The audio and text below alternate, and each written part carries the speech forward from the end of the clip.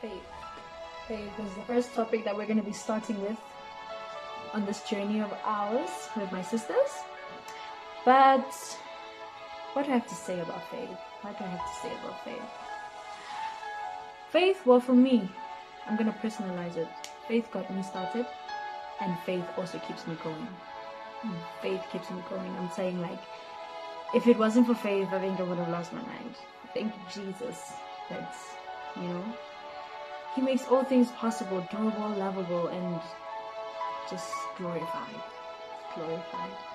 So when I first started my journey of faith, this is what I noticed. I wasn't ready for, but I'm preparing you so that when you start, you are not in that position.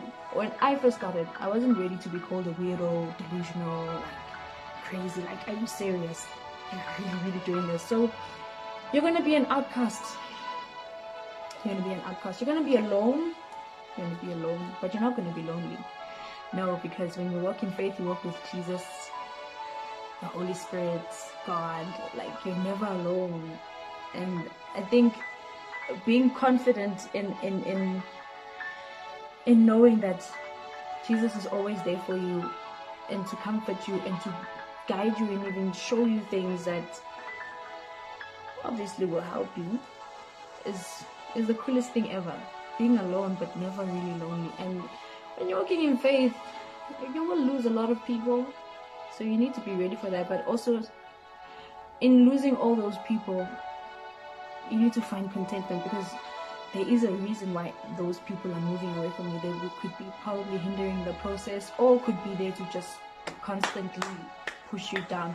Though there are some people that Jesus will leave to put you down, but it's not initially going to put you down. It's just going to be there to motivate you, to have you persist even with the noise bang out, and so that you learn to also shut it up, because the noise is always going to be there. The noise is always going to be there. So yeah, just walk in faith. It's beautiful. It's beautiful.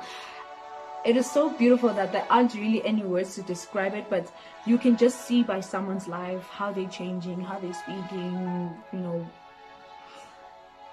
everything about them. Like, their mere presence will just show you how beautiful of a thing this is, because it's a whole journey. You can't tell it all. Well, I can't tell it all. I can't tell it all, because there's just so much that has happened in between. Walking with Jesus does not exclude you from challenges. It does not. In fact, you might even feel like that there's more challenges now when you're starting to walk with Jesus than there was when you were just walking freely in the world, doing everything. But I want to say to you that